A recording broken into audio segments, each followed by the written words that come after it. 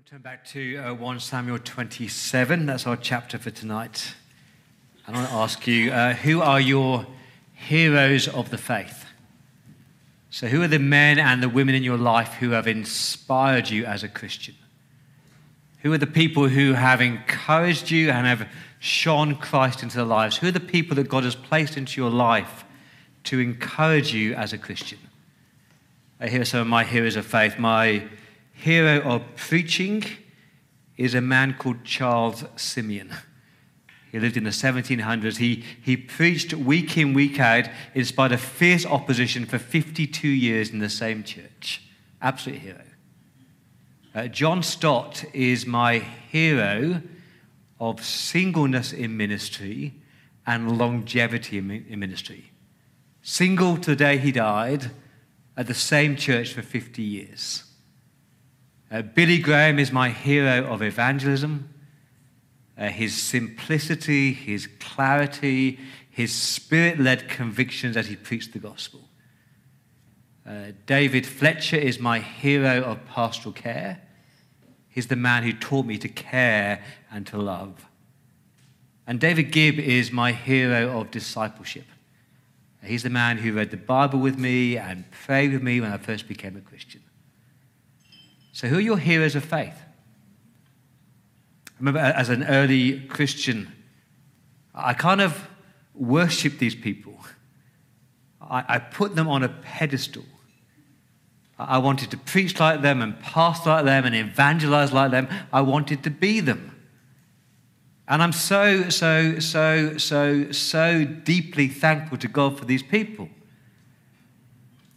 But one day the bubble burst. One day one of these people fell spectacularly. And there was so much pain and so much heartache. But God taught me a lifelong lesson. That these people were good people. And gospel people. But they were just people. They were used by God, but they were not God. They were human beings. They were flawed and they were failures and they were sinful, just like you and just like me. And God taught me, do not idolize any human being. The only person that we should worship is God himself. And I'm so thankful for that lesson because for the past 30 years as a Christian, so many leaders who I have respected have fallen. I think of Roy Clements 30 years ago, Ravi Zacharias, Jonathan Fletcher, Bill Hybels, Joshua Harris, all these people who I had great respect for, and God was saying, they're not God. They're just flawed human beings. And I want to say, church, please don't idolize anybody except the Lord Jesus Christ. And when you realize that, you read the Bible quite differently. So your Old Testament heroes like Elijah and Moses and Joshua, they were great people used mightily by God, but they were just human beings. Or in the Gospels, I love how real the Bible is. The disciples are not shiny, happy people. They're flawed failures. So Paul said in Romans 3, there is no one righteous, not even one. There's not a single person who is perfect in all their ways. Someone said that the best of people are people at best. The best person you know, the most godly, the most upright, the most faithful person is still just a person. So don't idolize them. So in the life of David, and David is this kind of superstar. He's an incredibly impressive man, and it's easy to idolize him.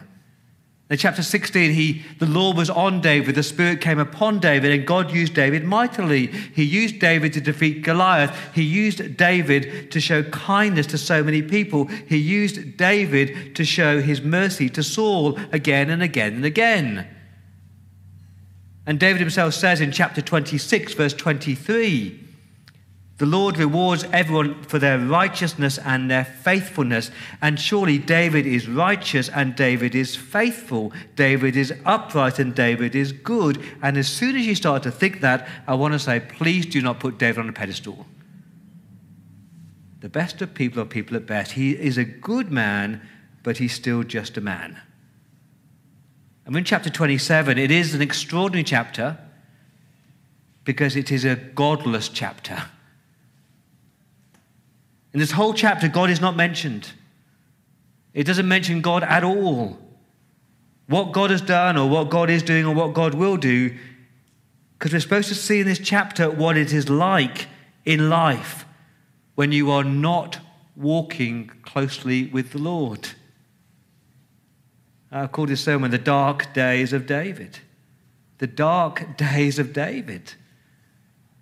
Because no Psalms were written during this time. Nothing good happened to David during this time. There was no fruit coming from David's life during this time because David is not walking closely with the Lord. Is that hard for you to hear? That God's chosen king, God's anointed king, is not walking closely with his God. He's still chosen, he's still anointed with the Spirit of God, but he is drifting and wandering and struggling spiritually. Have you ever been there? I know you have. There's two issues with David. He doubts. He doubts God's protection. 27 verse 1. But David thought to himself, one of these days I will be destroyed by the hand of Saul. Isn't that extraordinary? David thought the hand of Saul would be stronger than the hand of God. In his mind, the hand of Saul would eventually destroy him. That word destroy means to perish or to sweep away. You want to say, what the heck? Didn't David believe God? God has said time and time and time again, I will protect you, I will be with you. 23 verse 14, day after day Saul searched for David, but God did not give David into his hands. Didn't he believe God's promises of protection through Abigail and through Jonathan? Just read chapters 18 to 26. He'd experienced God's protection again and again and again in miraculous and powerful and impossible ways. So David knows God will protect him. David has seen God protecting him, and yet in this moment he is doubting and questioning. It's like God's protection is like luck that's about to run out. It's almost like he looks at the situation in front of him and he is so consumed with fear, he has forgotten that God has protected him in the past and will protect him again. I know that I can do that. I'm really good at quoting verses on protection. I can quote Psalm 46, God is my strength and refuge, of ever-present help in trouble. I love that verse. I can quote Isaiah 41, so do not fear, for I am with you. Do not be dismayed, for I am your God. I can quote that verse. And I can look back on my life and see all the many and manifold ways that God has protected me in the past. The person he put in my life at the right time, the way he removed me from the room at exactly the right time, I can see that. I know what I'd appear. But there's moments of fear. It's like all you can see is the potential disasters, and you're blind to God's hand over it and under you and before you and behind you. Do you ever do that? I know you do. So David doubts God's protection. He doubts God's presence. Look again at verse 1. It's extraordinary. One of these days I will be destroyed by the hand of Saul. Look at this verse. The best thing I can do is to escape to the land of the Philistines. The best thing I can do is to walk away from God's land. The best thing is to walk away from God's people and all the blessings that come from God being in the land. The best thing I can do is to walk away from God and his goodness, and I'm going to run away to the land of the Philistines. I will flee from God's people, flee from God's presence, and go and live with the enemies. Really? Is that the best thing you can do?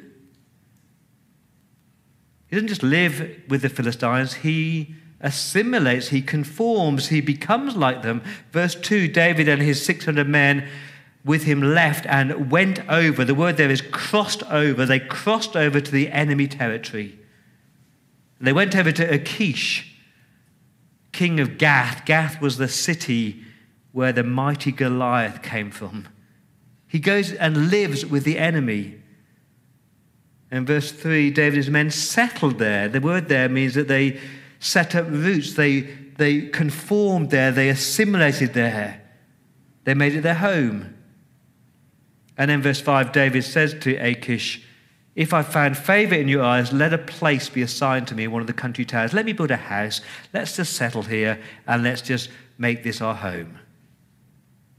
And so we're told in verse 7, David lived in Philistine territory for 1 year and 4 months. So for 16 months of his life, David fled from the presence of his God. It reminds me of Jonah, desperately seeking to flee from God's presence on that boat to Tarshish. I want to say, church, when you start to doubt God's presence and God's protection, when you start to question, it's like Satan has got a boat ready and waiting for you to step into to take you away from God. He loves it. He loves it when you doubt and question. He loves it when you want to assimilate with the world. And the question I've been asking this week is why? Why is David now doubting? Why is David not walking closely with the Lord? Why? We don't know. The Bible doesn't tell you. But if you've read 1 Samuel so far, there are a few clues. It could be exhaustion. He could be spiritually and emotionally exhausted because he's had 9 chapters of relentless pursuit, years and years and years of opposition and hatred and malice and hurts and heartaches, and this is the straw that breaks the camel back. Could be that. Could be human logic. Gath in David's mind made sense. It was a safe place to run to for him and his family. He'd done the research. The economy was good. The lifestyle was good. It was far away enough from his opposition, and it worked.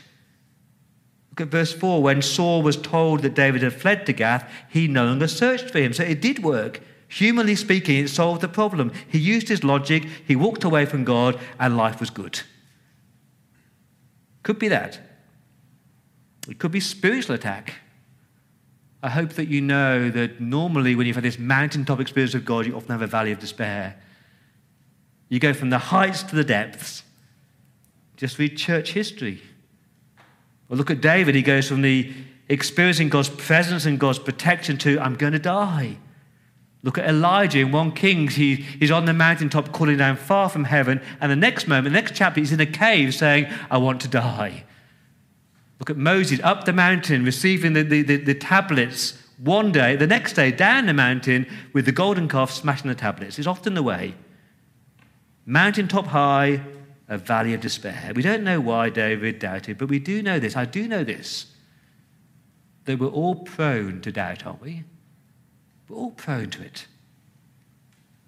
He doubted, he deceived.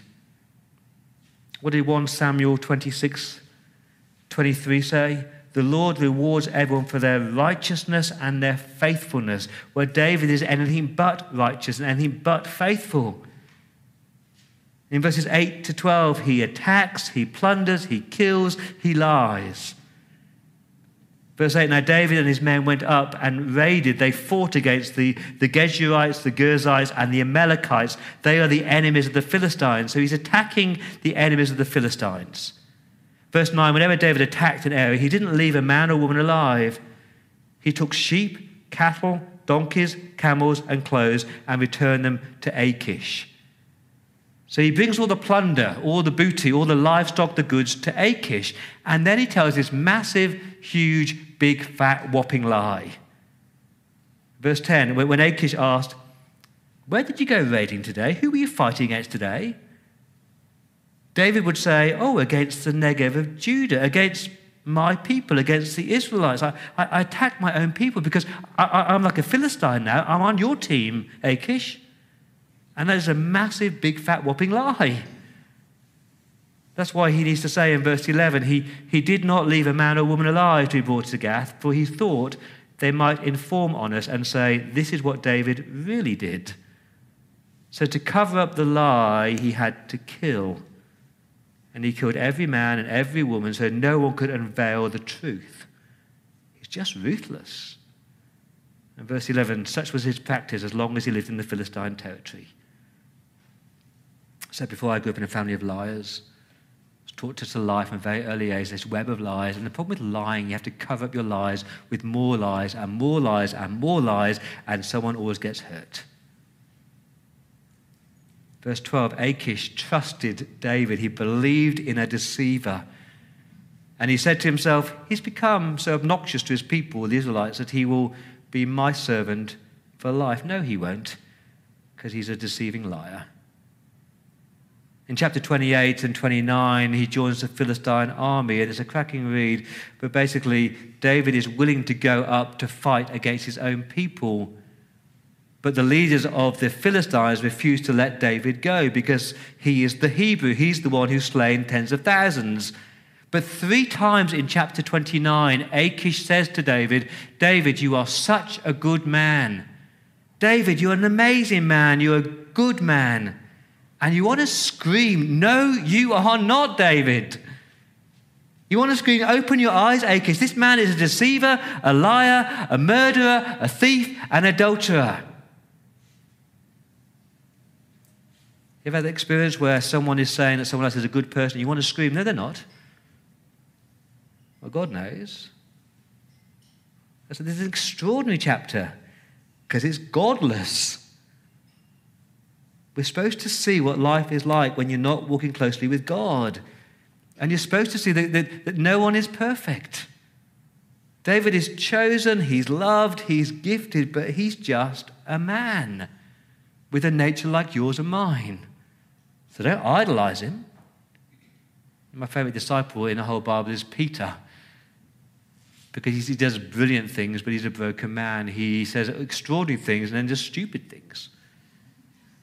And I find this chapter strangely encouraging. Because deep down in my heart, I know that I am not righteous. I'm not always faithful. We all, like sheep, have gone astray. That word all in the Hebrew means all. All of us here are failures. We're all capable of doing things which are not pleasing to God. We're all capable of giving way to fear. We're all capable of taking life into our own hands. Doesn't make it right. Don't excuse it. But we're not perfect. I want to say tonight, friends, that you've got to realize this danger of not walking closely with God. It's a slippery slope. When you start to say, I don't need God and I'm doubting God, before you know it, you're just in this pit of despair. And it's also liberating because we're not called to idolize people. Don't fix your eyes on any one person, a family member, a pastor, a friend, a spouse, and make them godlike. Even the best of people are people at best. Don't lionize anybody except the Lion of Judah. So the dark days of David, but the good hand of God. The good hand of God, because God might not be mentioned explicitly in this chapter, but his fingerprints are all over it. He's not mentioned by name, but his hand is all over this chapter. It said those who leave everything in God's hands will eventually see God's hand in everything. So you're supposed to read this chapter and see God's hand in everything. His hand of protection. So verse 7 tells us he lived in Philistine for 16 months. So God protected David from being killed by his enemies for 16 months. That was the hand of God. Now, Gath wasn't that far away, so Saul could easily have come down to pursue him, but he chose not to. That was the hand of God. In chapter 29, God protected David from having blood on his hands. He stopped him from fighting against his own people.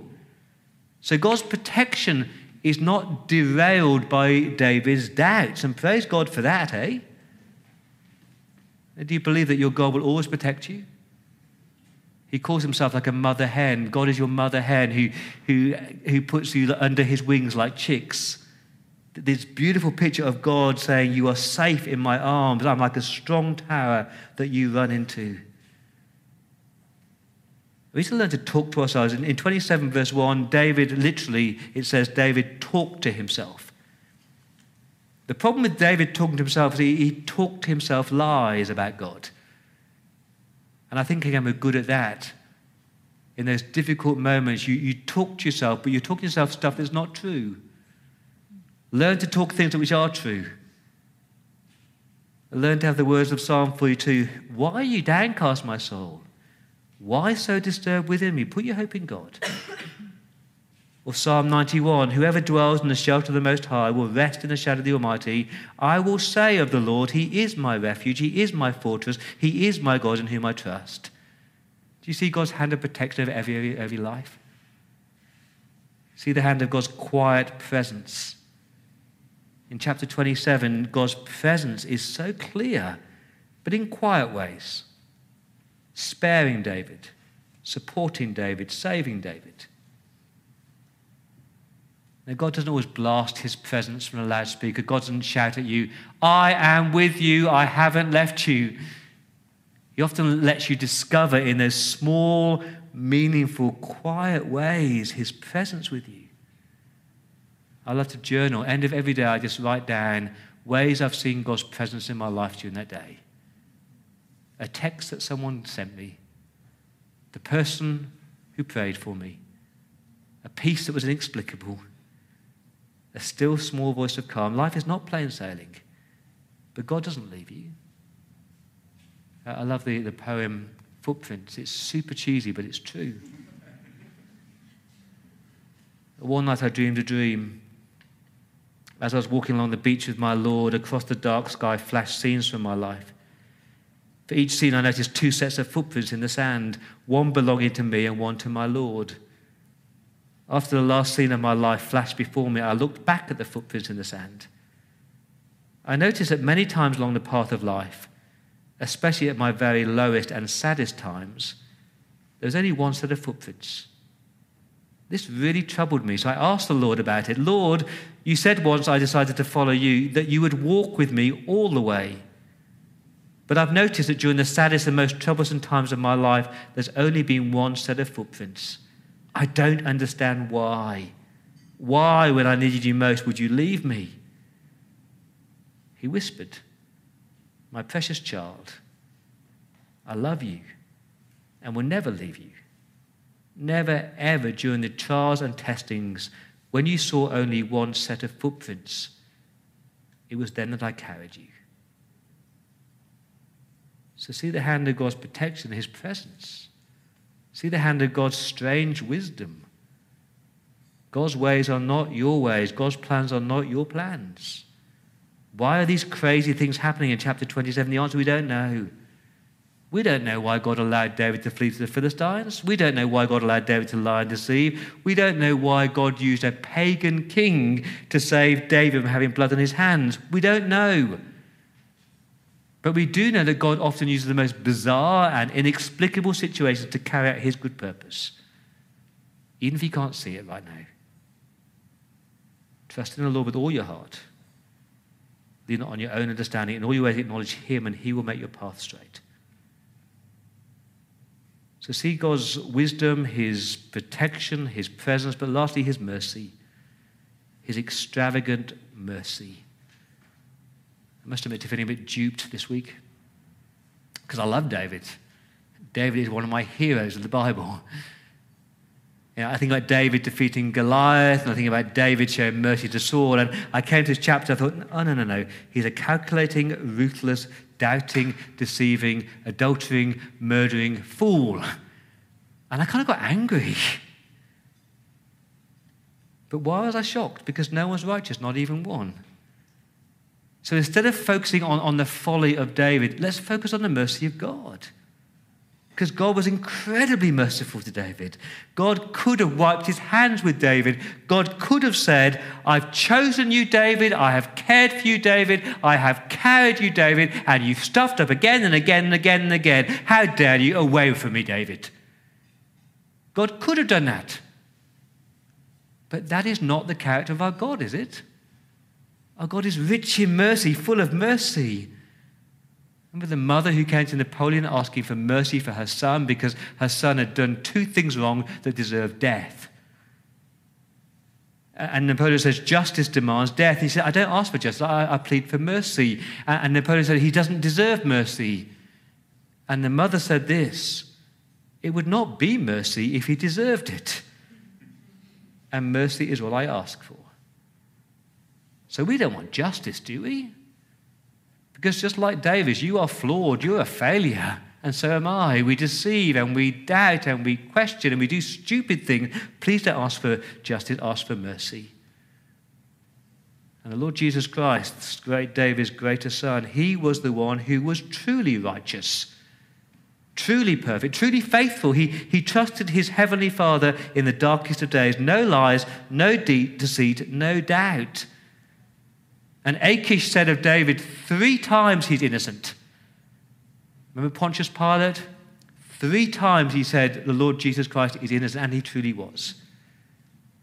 And yet Jesus went to that cross for you to pour out his mercy.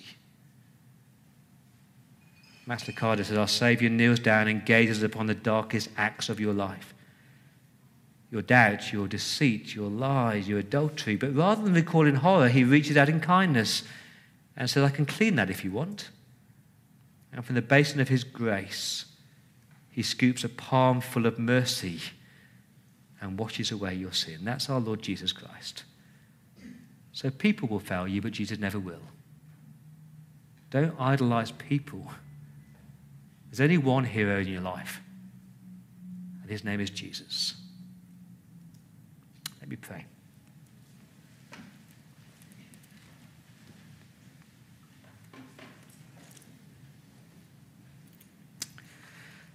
Father, thank you for your mercy to us. Father, forgive us for our doubts, and forgive us for our deception, and forgive us for our lies. Forgive us for all our flaws. Thank you that you are good. Thank you that you are faithful. And thank you that you never leave us, even when we try to flee from you. In Jesus' name.